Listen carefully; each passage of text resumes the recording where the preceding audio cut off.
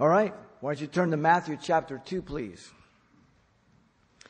Matthew chapter 2, we're going to look at verses 1 through 12, and the message is entitled, Wise Men Still Seek Jesus.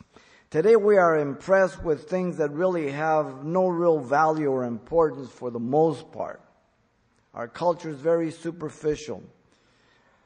Our chaotic world has people distracted, fearful, and doubtful regarding the future. But the scriptures always point us to the true hope of man, Jesus Christ. As we look to the history of man, there's been some horrible times. We're just in one of those more horrible times than ever. Because it's not only local, it's worldwide. It's not just national, it's worldwide. Listen to the prophet Isaiah cry out, "Oh, that you would rent the heavens, that you would come down, that the mountains might shake at your presence." Isaiah 64:1. Isaiah prayed 700 years earlier that God might rent the heavens and come down. The birth of Jesus is the answer to Isaiah's prayer. The shaking of the mountains, that will happen the second coming. First coming, he came humble, meek, to be the Lamb of God for the sins of the world. So what we want to do is look at the account of the wise men regarding the birth of Jesus, which unfolds for us in a threefold movement. Let me read here verse 1 through 12 of chapter 2. Now after Jesus was born in Bethlehem of Judah, in the days of Herod the king, behold, wise men from the east came to Jerusalem, saying, "Where is he who has been born King of the Jews? For we have seen his star in the east, and have come to worship him." And when Herod the king heard this, he was troubled, and all Jerusalem with him. And when he had gathered all the chief priests, the scribes, and all the people together, he inquired of them where the Christ was to be born. And they said to him, "In Bethlehem of Judea, for thus it is written by the prophet, But you, Bethlehem, in the land of Judah, are not the least among the rulers of Judah, for out of you shall come a ruler who will shepherd my people Israel." And then Herod, when he had secretly called the wise men, determined from them what time the star appeared. And he sent them to Bethlehem, saying, "Go search carefully for the young child, and when you have found him, bring back word to me, that I may come and worship him also." When they heard the king, they departed, and behold, the star which they had seen in the east went before them till it came and stood over where the young child was. And when they saw the star, they rejoiced exceedingly great joy. And when they had come into the house, they saw the young child with Mary his mother, and fell down and worshipped him. And when they had opened their treasures, they presented gifts to him, gold, frankincense, and myrrh. And then, being divinely warned in a dream that they should not return to Herod, they departed to their own country another way. The account of the wise men regarding the birth of Christ unfolds the following three movements. First, we have the wise men came seeking out the King of the Jews, verse 1 through 3.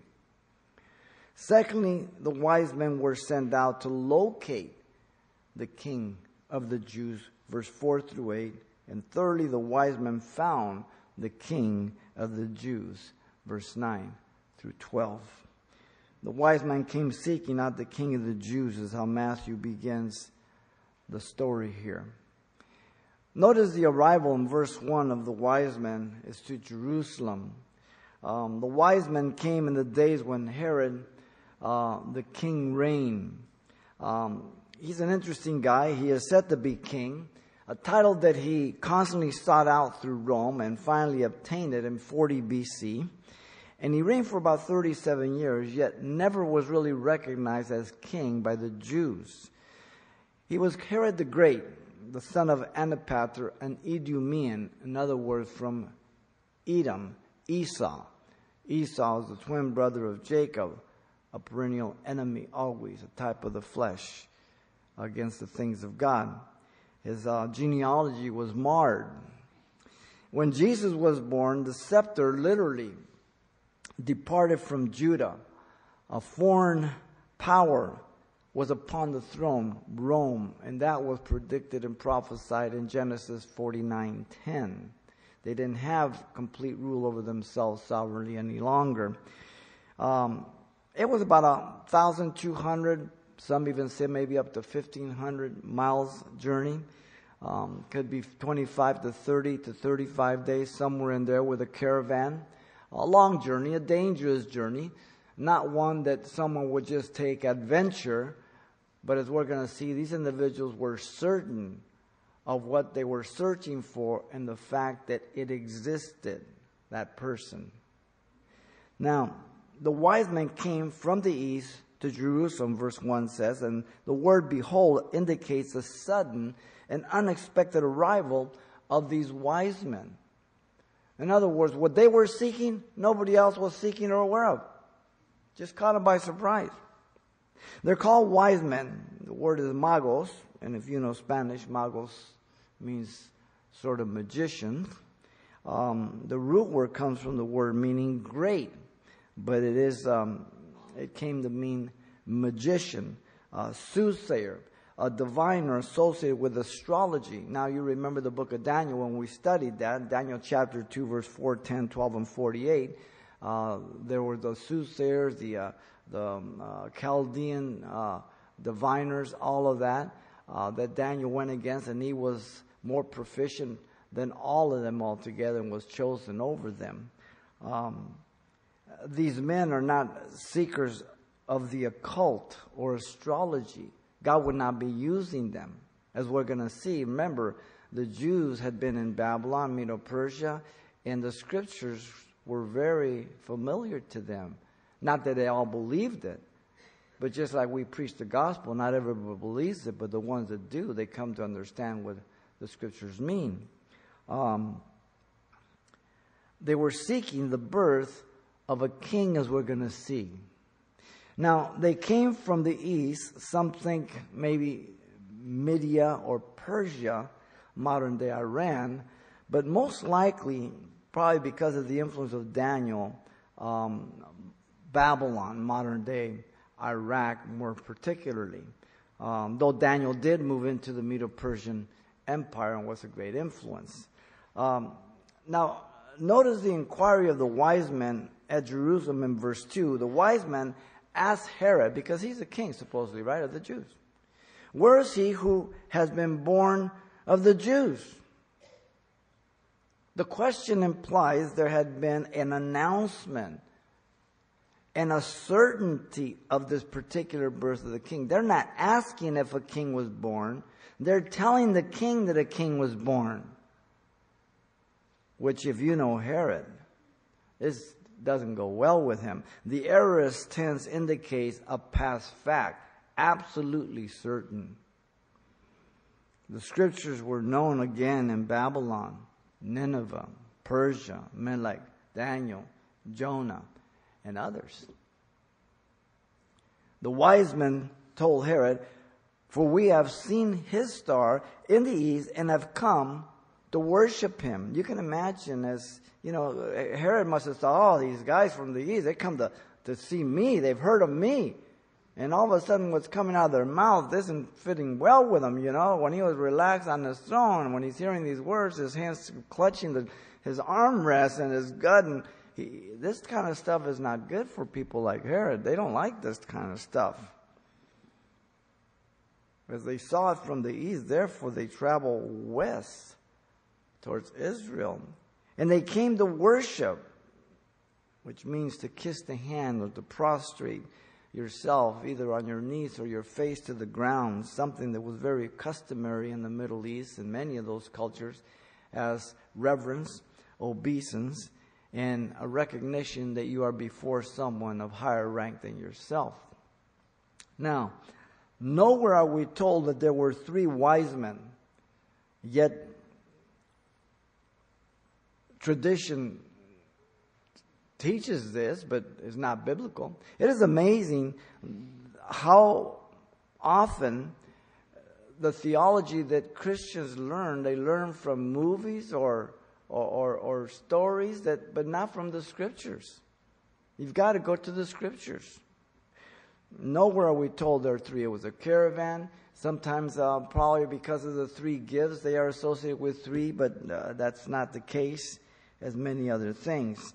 Now, we even have their names by tradition: Casper, Melchior, and Belteshazzar, which are not And they're just, they could have been, Mickey, Daffy Duck, and Pluto. I mean, you might as well choose those names. Now look at verse 3. The mission of the wise men disturbed Herod tremendously. The words spoken by the wise men brought an immediate response from Herod. In verse 3, when Herod the king heard these things, he was troubled. The word traso means to be agitated, to be perplexed. He was on the throne that he had sought out all his life. He had no room for a rival to eclipse him, let alone remove him from his throne. He personally had no room for Jesus to rule over him. None at all. Notice the consequence of his agitation carried over to those he ruled over. It says, and all Jerusalem with him, meaning troubled, agitated. He, Herod the Great, was a complete madman, paranoid of losing his throne. He was a nut job, crazy. He killed 2 of his sons in 7 BC, Aristobulus and Alexander, and in 4 BC, not too long before his death, he executed another son, Antipater. He killed some of his wives, and he executed large numbers of people, including prominent Pharisees, and he imprisoned some prominent individuals to be executed the minute that he died, so that there would be someone grieving at his death. So when he died, the people were released, and there was a celebration instead of a mourning, just the opposite of that. He was crazy. But people who have a lust for power, for control, that they just abuse their position, they have always been and always will be. The supposed king, Herod, had no answer for his wise men. Did you notice that? When they asked him, he said, I don't know. Wasn't even on his agenda. He was completely ignorant about the birth, and he was living for self and power. Luke chapter 2, 10 through 11 says, the angel said to the shepherds, do not be afraid, for behold, I bring you good tidings of great joy, which will be to all people. For there is born to you this day in the city of David a Savior, who is Christ the Lord. Very clearly, Luke pointed out, very, very clearly, a different perspective from the one we have in this. Now, Herod is an accurate picture of every person that does not know Jesus as Savior and Lord, sitting on the throne of their own life. They call the shots. As sinners, we love to exercise our own authority to be recognized. As sinners, our pride hates rivals, and that diminish our self-importance because we are so prone to boast in what we do and how we've got it. As sinners, we are ignorant about the things of God and our need of salvation from sin. We think that we're sufficient in ourselves, and yet God says there's not one good, no, not one. Yet God is faithful to send the gospel message to all sinners in spite of their rejection of the gospel, trusting in their own intellect and rationalizing heaven and judgment as a belief for fools. And yet it is the greatest message of love to any person. The gospel loved the world that he gave his son to save sinners. Wow. Paul puts it this way. But the natural man does not receive the things of the Spirit of God, for they are foolishness to him, nor can he know them because they are spiritually discerned. You and I were there before Christ. We might have heard about Christ, we knew the Christmas story or whatever, but we weren't born again. We didn't understand the importance of that important truth to transform our lives. The people in our nation have been lulled to sleep about their need of God by believing in a variety of things for their worldview, just like Herod. They believe in their own inner potential and abilities. You hear it all over the TV, the magazines, all over, Dig deep. It's in you. You can do it. Others believe in their academic achievements or amoral politically correctness for their wisdom and success. Liberal progressivism is liberal regressivism. And politically correctness is vocabulary deception. You see, they always tell you what it means, but it means just the opposite.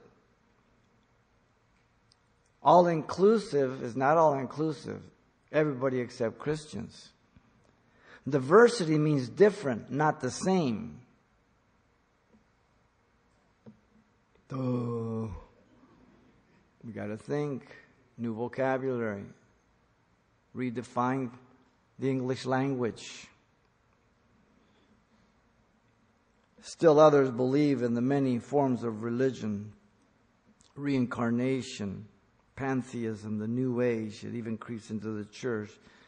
Believing that they are spiritual. This is the new buzzword. People used to say, "Are you Christian?" Now they say, "Are you spiritual?" I'm spiritual. That means you could be in the occult or whatever. It just means that you like spiritual things. Okay? The New Age taps into the demons, so you're spiritual. Thinking that they're working for you, but really they're enslaving you. Wow. When such people are confronted with the good news of the gospel, that they are sinners and that Jesus was the atonement for their sins and they need to be forgiven and accept Him as Savior, they will interpret your words as self-righteous, judgmental, unloving. And yet it is just the opposite. It is the most loving message you can ever give to anybody. I think what's important is that our tone of voice when we speak to people. We can ruin the gospel by our tone, by our attitude. The gospel is to be proclaimed with all the love of God. And when the rejection comes, it's a rejection of Christ, not of me, not of us. And rather than being angry, it should break my heart when that gospel is rejected. I have to remember that. John 3:19-21 says that this is the condemnation, that the light has come into the world and men love darkness rather than light because their deeds are evil. For everyone practicing evil hates the light and does not come to the light, lest the deeds should be exposed. But he who does the truth comes to the light, that his deeds may be clearly seen, that they have been done in God. We are attracted to darkness. You remember being in the world? You get into a party about 9, 10 o'clock, and at first you get in there, you can't really see, everybody's kind of dark. You walk in the room, you turn the light on, they go, "Hey, turn that light on." Okay. And then after about 5 minutes, your eyes acclimate. Now you can see faces clear. "Hey, dude, how you doing?" We're attracted to dark. We acclimate to darkness. That's the old sin nature. The age that we are living in is an age of God haters who, like Herod, are very militant and to impose their views by educators and legislators now. The first time I taught this text was 1992, 25 years ago. The animosity and intolerance for conservatives and Christians has grown immensely in the last 25 years. Marginalizing people that speak against relativism and instead preach the gospel. They target people who do not agree or vote like them. Did you notice this last election? You can count the stickers for Trump on this hand. But what happened in election? You know why? Because for the first time in our nation, the people were intimidated and fearful of the liberal socialist retaliation. That has never happened in our nation in her history. It has happened for the first time. The problem is not national, ladies and gentlemen, it's worldwide. The Bible has told us about it. I used to teach about the last days. Now we're in the last days. They're here. They use the media and those in power to get their agenda accomplished. Welcome to the world. Nothing new. Mark 14:63-64 says, Then the high priest tore his clothes and said, What further need do we have of witnesses? You have heard the blasphemy. What do you think? And they all condemn him to be deserving of death. There's never been anything more unjust than the death of Jesus Christ. He had no sin in and of himself. He did no wrong. He became the Lamb of God for the sins of the world. And they killed him. The most unjust act that has ever been perpetrated and carried through in this world. The wise men came seeking out the King of the Jews at Jerusalem. Notice, secondly, now we see the wise men, they were sent out to locate the King of the Jews, 4-8. In 4-6, Herod called together the religious men of Jerusalem. He determined to seek out the so-called spiritual giants of his day, the Sanhedrin, composed of 71 members. It says, And when he had gathered all the chief priests and the scribes of the people together. The chief priests here were the ones who sought God for the people, the go-betweens, the mediators. The scribes were the transcribers, the interpreters of the scripture, the lawyers. And these were the men who were to lead and advise the people of God on spiritual matters, but they weren't spiritual themselves. It's like you going to a mechanic that only knows the names of parts, but he doesn't know how they work. That'd be crazy. We have this today in many of our seminaries. We have Fuller Seminary down the street here. It's become so liberal with Neo-Orthodox and now Emergentism and everything else. Doesn't believe in the inerrancy of Scripture, infallibility of Scripture. Yet they're pumping out pastors to be put in the pulpits of America. Wow. These were men that were false leaders. They were men having an appearance of being spiritual, but were not. They possessed accurate biblical truths, but it did not affect them. They spoke with theological language, but God did not hear them.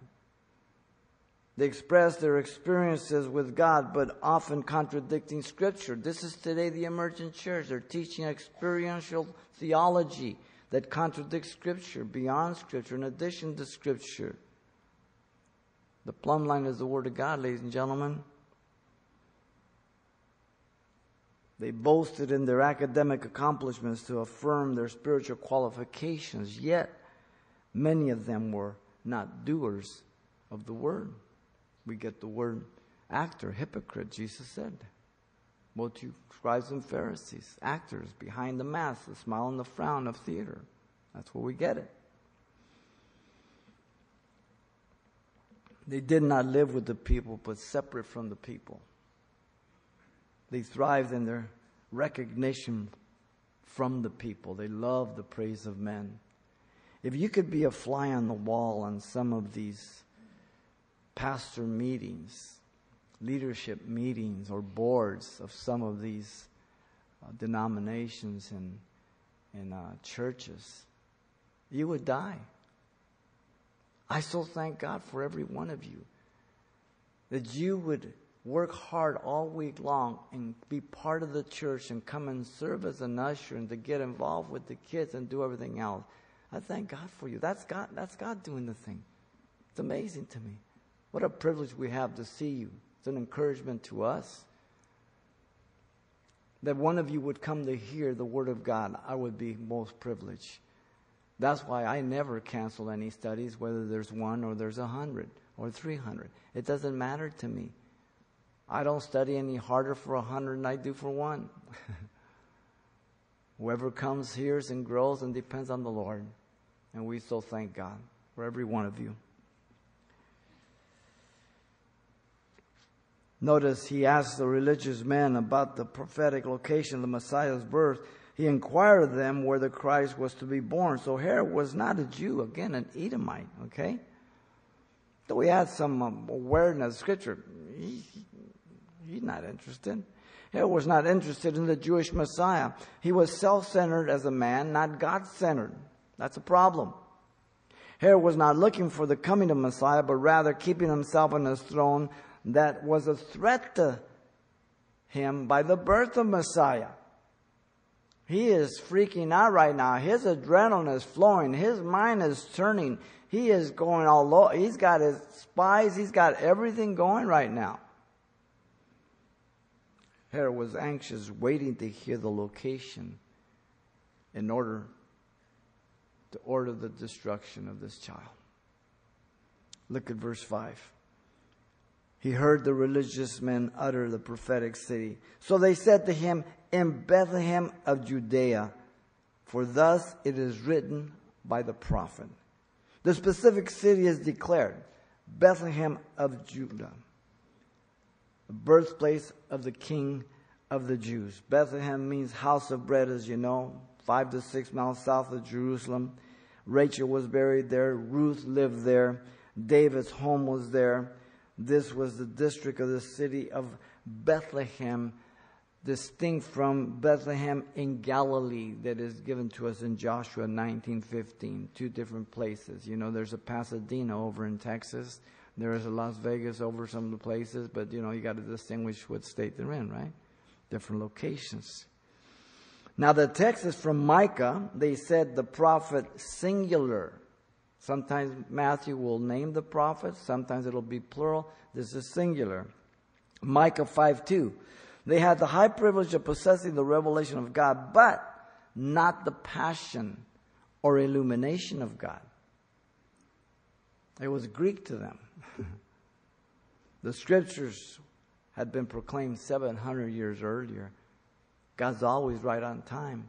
Whether he gives a prophecy that's going to be fulfilled in a day, a week, or a month, or 1,000 years, it will be fulfilled.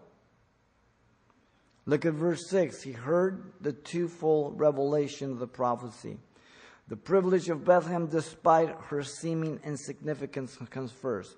But you, Bethlehem, in the land of Judah, are not the least among rulers of Judah. Micah says, though you are little among the thousands of Judah, which indicates the same thing. Though she was a small, insignificant, she was raised to the highest privilege. God doesn't care if you are rich. He doesn't care if you're famous. He cares if you're repentant. That's what he cares about. He's not impressed with us. Secondly, you have the preeminence of the child to be born. He was to be the ruler and shepherd. He says, for out of you shall come a ruler who will shepherd my people, Israel. My people, God. Speaking about the shepherd, his son. Now, the one to lead with authority and one to tend the flock of God, Israel, is described as the shepherd feeding the people 2 verses down in Micah 5:4. Some point out that this last portion, for out of you shall come a ruler who will shepherd my people Israel, that it comes from 2 Samuel 5:2 regarding David.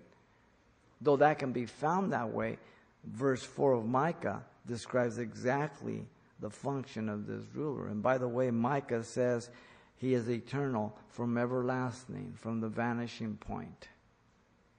God became man, once again affirming who he was. Now Herod was listening to men who spoke the scriptures without having a concern for the Messiah of Scripture. They were not anticipating the Messiah's coming. One of the chief characteristics that I see that is not good in the church today is let me back up. Many do not have a passion for the coming of Christ again, the second time. Whether it be the rapture or the second coming. I don't see that. They're distracted in all kinds of different other things. Making community and doing this, doing that. There's no passion. When we got saved in the early 70s, there was a passion. The Lord was coming. The Lord had come and He's coming. Other periods in history, same passion. They were not excited about the birth of Messiah. They had no desire to be ruled and guided by the Messiah. Herod wanted to make sure he remained on his own throne. This is people all the time. One of the chief things that we see today is a preoccupation again with social work, being involved socially and making community and all that. Now, there's nothing wrong with helping people, but the gospel is the most important thing. You have to be careful. Now look at verse 7 through 8. Herod called the wise men to come before him then. He was being deceptive to the wise men with his words. Then Herod, when he had secretly called the wise men, determined from them what time the star appeared. Again, his wheels are turning. He feels threatened. He's paranoid. He summoned them secretly, privately, so as not to draw attention to himself or be suspected. It's amazing how smart crazy people are. You know, they plot out, they think all these things, then they commit their crime, then they take him to court and they say he was insane. Well, if you're insane, you can't figure things out. You can't plot, you can't. It's ridiculous. The word determined means to learn carefully and to know accurately. Look at 8. He discovered or covered up his motive and true intent by hypocrisy, duplicity. Man is good for that. Herod sent them out as his own private search party. And he sent them to Bethlehem and said, go and search carefully for the young child.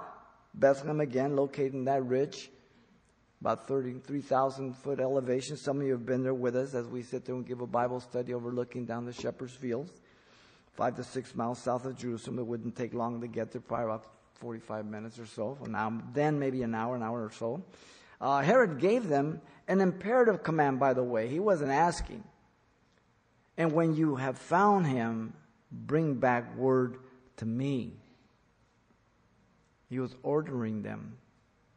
Herod lied to them, that I may come and worship him also. He falsely communicated his desire to worship the Messiah. This happens all the time for whatever reasons that people have. He used pretentious and fraudulent words to accomplish the evil desire to destroy Messiah, as we'll see from verse 13 on to the end tonight. At his birth, Luke tells us, and suddenly there was with the angel a multitude of heavenly hosts, praising God and saying, glory to God in the highest, and on earth peace, goodwill towards men. What an incredible day that was. Little footnote by Luke that we can fit in here. What a day. Luke 2:13 and 14. When God rent the heavens according to Isaiah's prayer and sent his son down. The presence of people like Herod, who appear to be interested in biblical truth, often is for self-gain. They will always be with us, and they will come from a variety of motives. Some only seek financial and physical help, taking advantage of Christians and Christianity. Others simply to find a mate to marry. They come to church fishing, you know. But God throws them a curse sometimes. They think they get a goldfish and they get jaws. Interesting. Still others are only seeking a position of power and leadership over people. Place of prominence. The scripture says, nevertheless, even among the rulers, many believed in him, but because of the Pharisees, they did not confess him, lest they should be put out of the synagogue, for they love the praise of men more than the praise of God. John 12:42-43. So God in his mercy, these people that we're talking about, the Sanhedrin and all that, some did open their heart. Nicodemus did. Joseph of Arimathea. And those who were open got saved. That's God's graciousness. The history of the church reveals there has always been individuals in ministry, be they pastors or evangelists, that, like the priests and the scribes, only have an appearance of spirituality. Now, all of us are more carnal than we want to be. But being a Christian, we realize this, so we want to cultivate the life of the Spirit. We don't want to cater to the life of the flesh or live that way, because that's not good for me or anybody else around me. So there's no way the Bible teaches any perfection, but there are some people that they just cater to that, but they put a mask on, as we said before. They are in it for money. They're in it for the admiration of the people.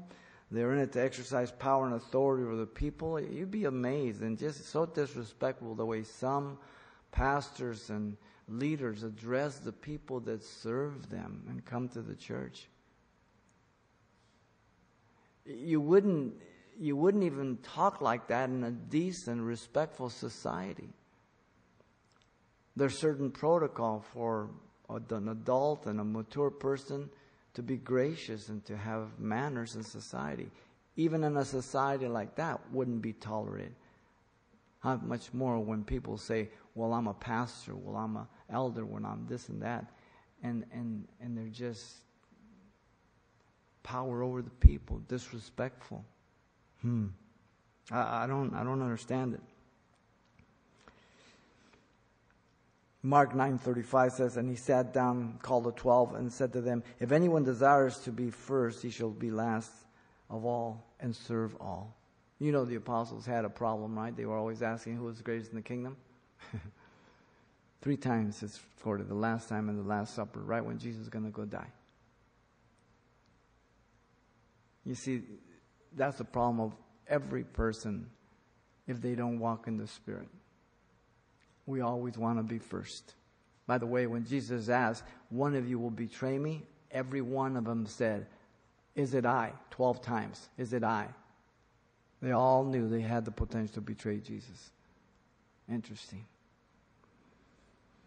There are church leaders who are like the priests and scribes that have no concern for the coming of Messiah, but only in advancing themselves and making this world a better place through community and good works. Again, the emergent church fits in this pattern.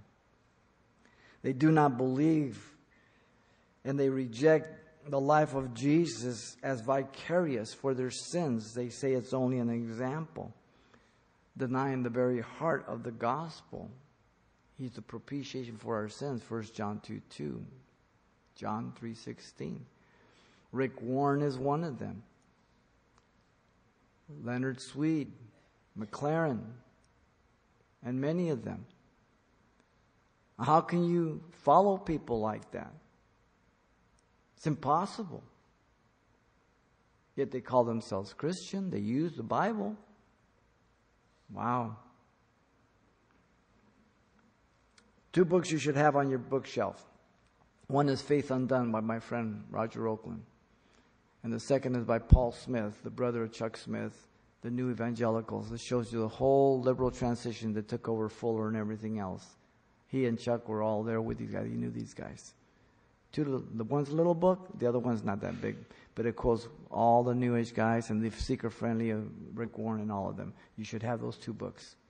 Very, very important. You'll understand what's going on and why we're here. Now, they believe it's a complete waste of time to concern yourself with the prophecy of the second coming. In fact, Rick Warren says that Jesus never talked about the second coming. He didn't concern himself about that. Really? Wow. So you build community. You have all your drones building your kingdom. They use deceptive language. You can partner up with us. You can own part of this harvest crusade. Wow. The people have to understand that unless they make this movie hit the theaters, we won't be able to put it all over the world. So it's not up to God not to do this, but it's people who are going to do this. And of course, it's your financial support, right? Wow. Everybody starts out well. They don't finish well, ladies and gentlemen. Keep your eyes on the horses, okay? See how they finish. They believe anyone can come to God. Not particularly necessarily through Jesus Christ. The Holy Emergent Church teaches contemplative prayer. In other words, you can go to God. You don't have to be a Christian. You don't have to be born again. You can do it through yoga. You can do it through any kind of medium. They teach this. Read their own books. Read their books. 1 Timothy 4:1 says, "Now the Spirit expressly says that at the latter times some will depart from the faith, giving heed to seducing spirits and doctrines of demons." So literally demons speaking through these men. Herod-type individuals are deceptive in their words. They are self-centered, self-willed, self-absorbed, selfish. Listen to Proverbs 6:12. "A worthless person, a wicked man, walks with a perverse mouth." First thing God hates on his list of evil: liars. First thing. The wise men were sent out to locate the king of the Jews in Bethlehem. The third and last movement, the wise men found the king of the Jews. 9 through 12. Look at verse 9 and 10. The wise men were seeking the king over their lives. They were led by God to greater truth out of sincere seeking. When they heard the king, they departed, and behold, the star which they had seen in the east went before them. So they had no idea Herod was lying. That didn't affect them. They were just to obey God. But they took him at his word, and they heard the king. And they continued on in their sincere dedication. They departed. So often God protects you. If you only knew how many times God has protected you. If we only knew how many times God has protected this church. We don't know. This room is full of good and bad angels. You can't see them, but they're here. Warfare going on. They were led by God, notice. And behold, the star which they had seen in the east, and it went before them. So the star was not some constellation of Saturn, Jupiter, Halley's Comet, or a supernova, like people try to make. A lot of people are doing a lot with these storms and this blood moons and the latest eclipse and all that. Get away from these people. Bubblegum theology. This star was a divine sign of God used to guide them from the east towards the west and now to Bethlehem. They were not satisfied till they stood before the Messiah. Listen to the words. Till they came and stood over where the young child was. Literally, having come, took its stand, the aorist tense. The star had to have been fairly low to indicate the particular house. You don't point to a house 10,000 feet in the air. No star moves in direction for some time, then stops, then disappears, then appears again, then moves, and then finally stops over a house. Sometimes Christians that want to be intellectually accepted fall prey for natural things like Saturn and, Halley's Comet or whatever. There's no need for that. Read the text. It tells you exactly what it was.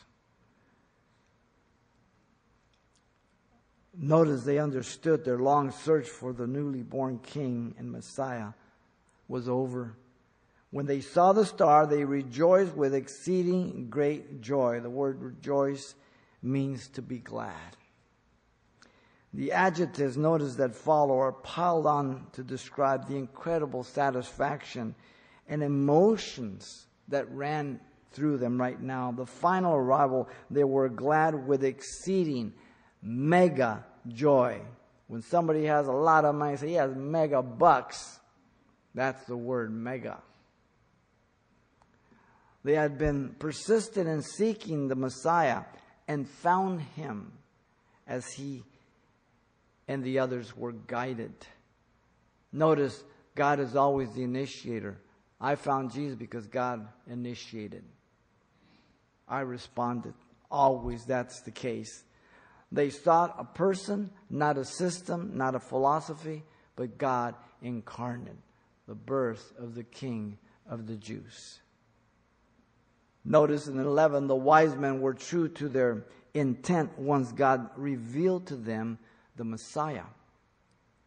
They entered the house, and when they had come into the house, they saw the young child with Mary, his mother, and fell down and worshipped her. Is that what your Bible says? No, they worshipped him. The place was a house, not a cave or an outdoor enclosure. Time had elapsed since the birth of Jesus now. Possibly 2 years since Herod will give the order in 216 to murder from 2 years down all the males there in Bethlehem. The first thing that caught their eye as they step in, they've been coming now, that's 1,200, 1,500 miles. They've gone to Jerusalem. Here they come. The young child with Mary, his mother. That was the first sight in their eyes. The young child. Jesus is not a baby in a manger here.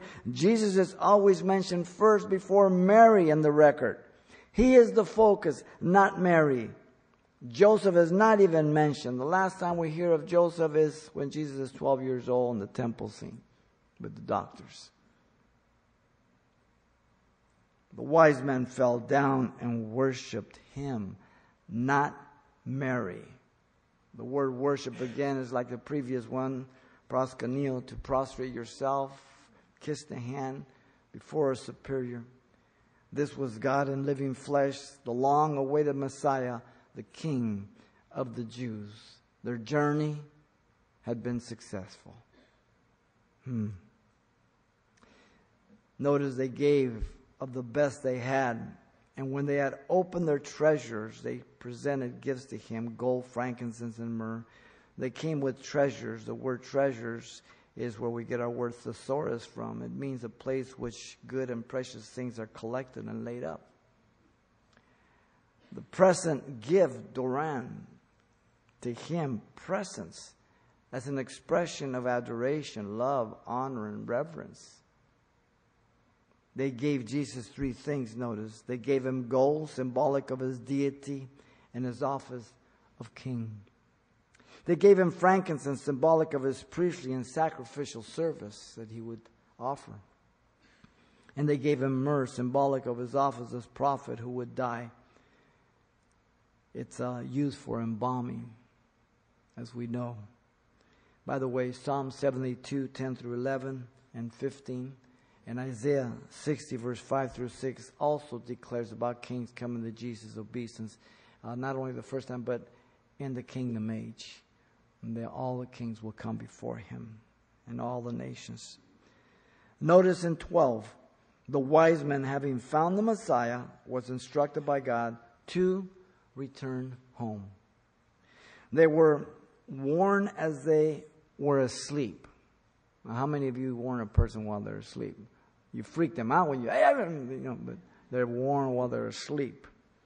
Then being divinely warned in a dream, revealing the faithfulness of God to speak to them in dreams. This is the pattern that we see in Scripture in Matthew chapter 1, verse 20, 2:12, 2:13, 2:19, 2:22. Dreams. While they're asleep, God speaks to them.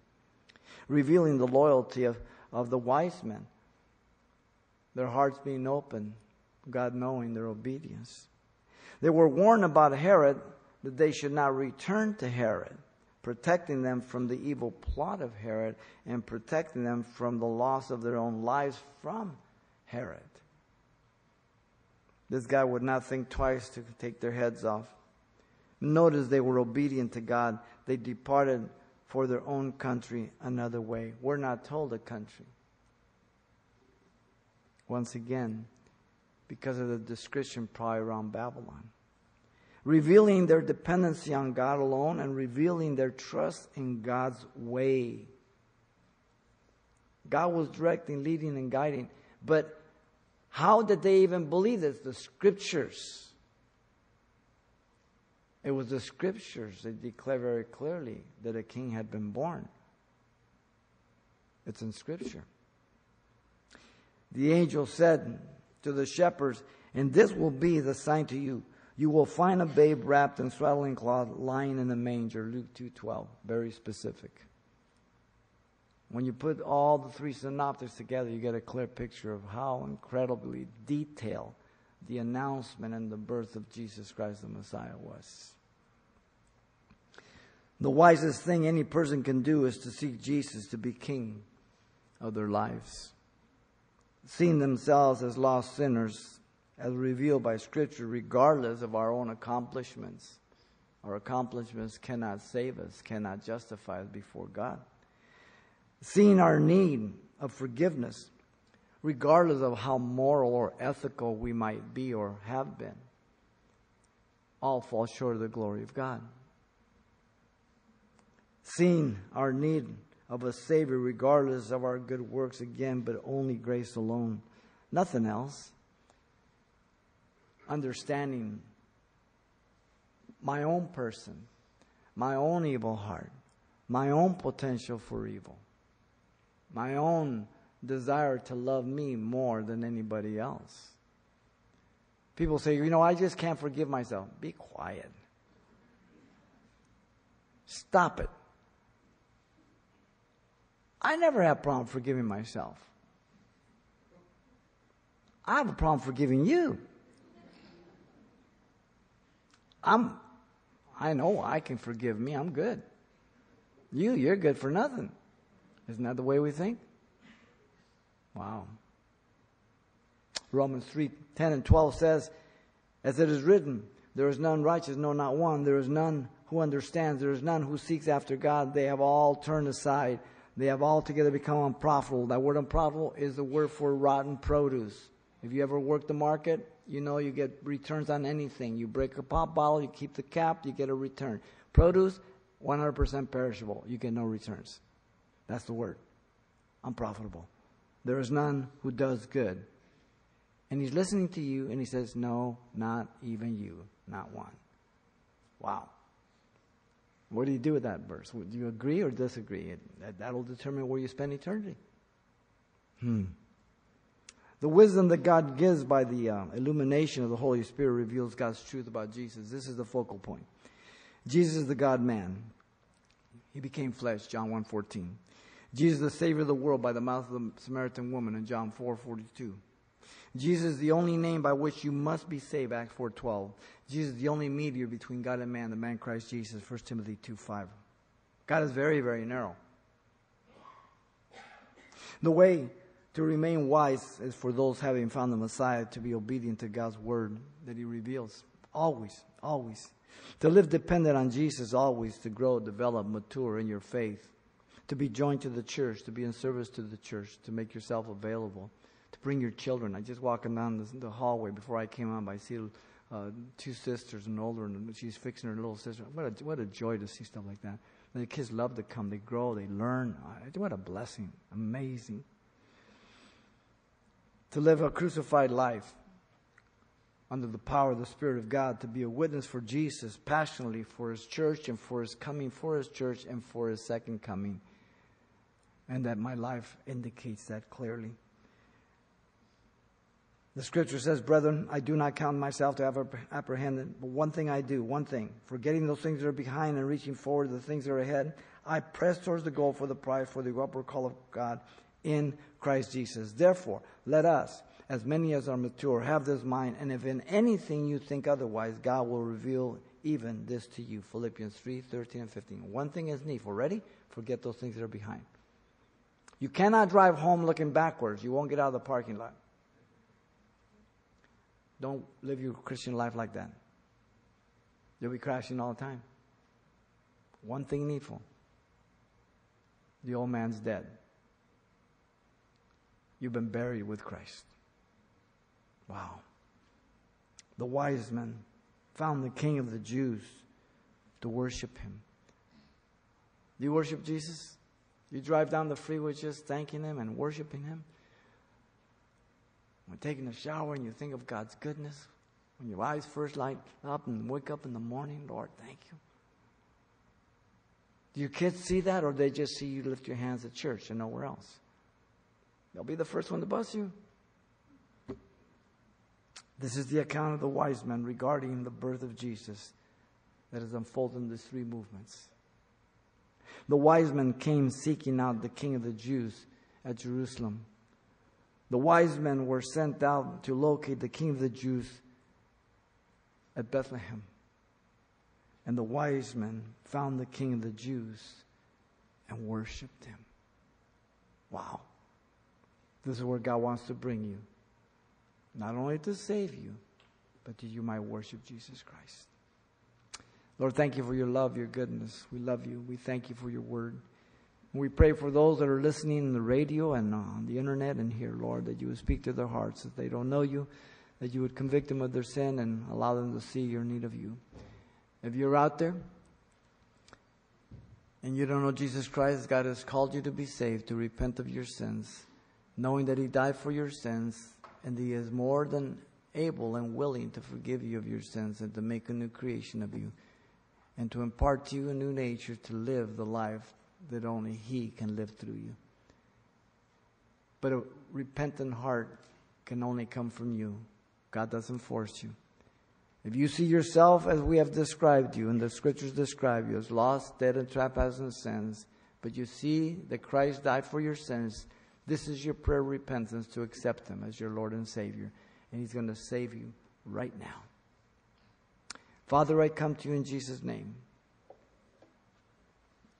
I ask you to forgive me, Lord, for all my sins. Give me a brand new heart. Fill me with your Holy Spirit. I accept you as my Lord and Savior. In Jesus' name I pray. Amen.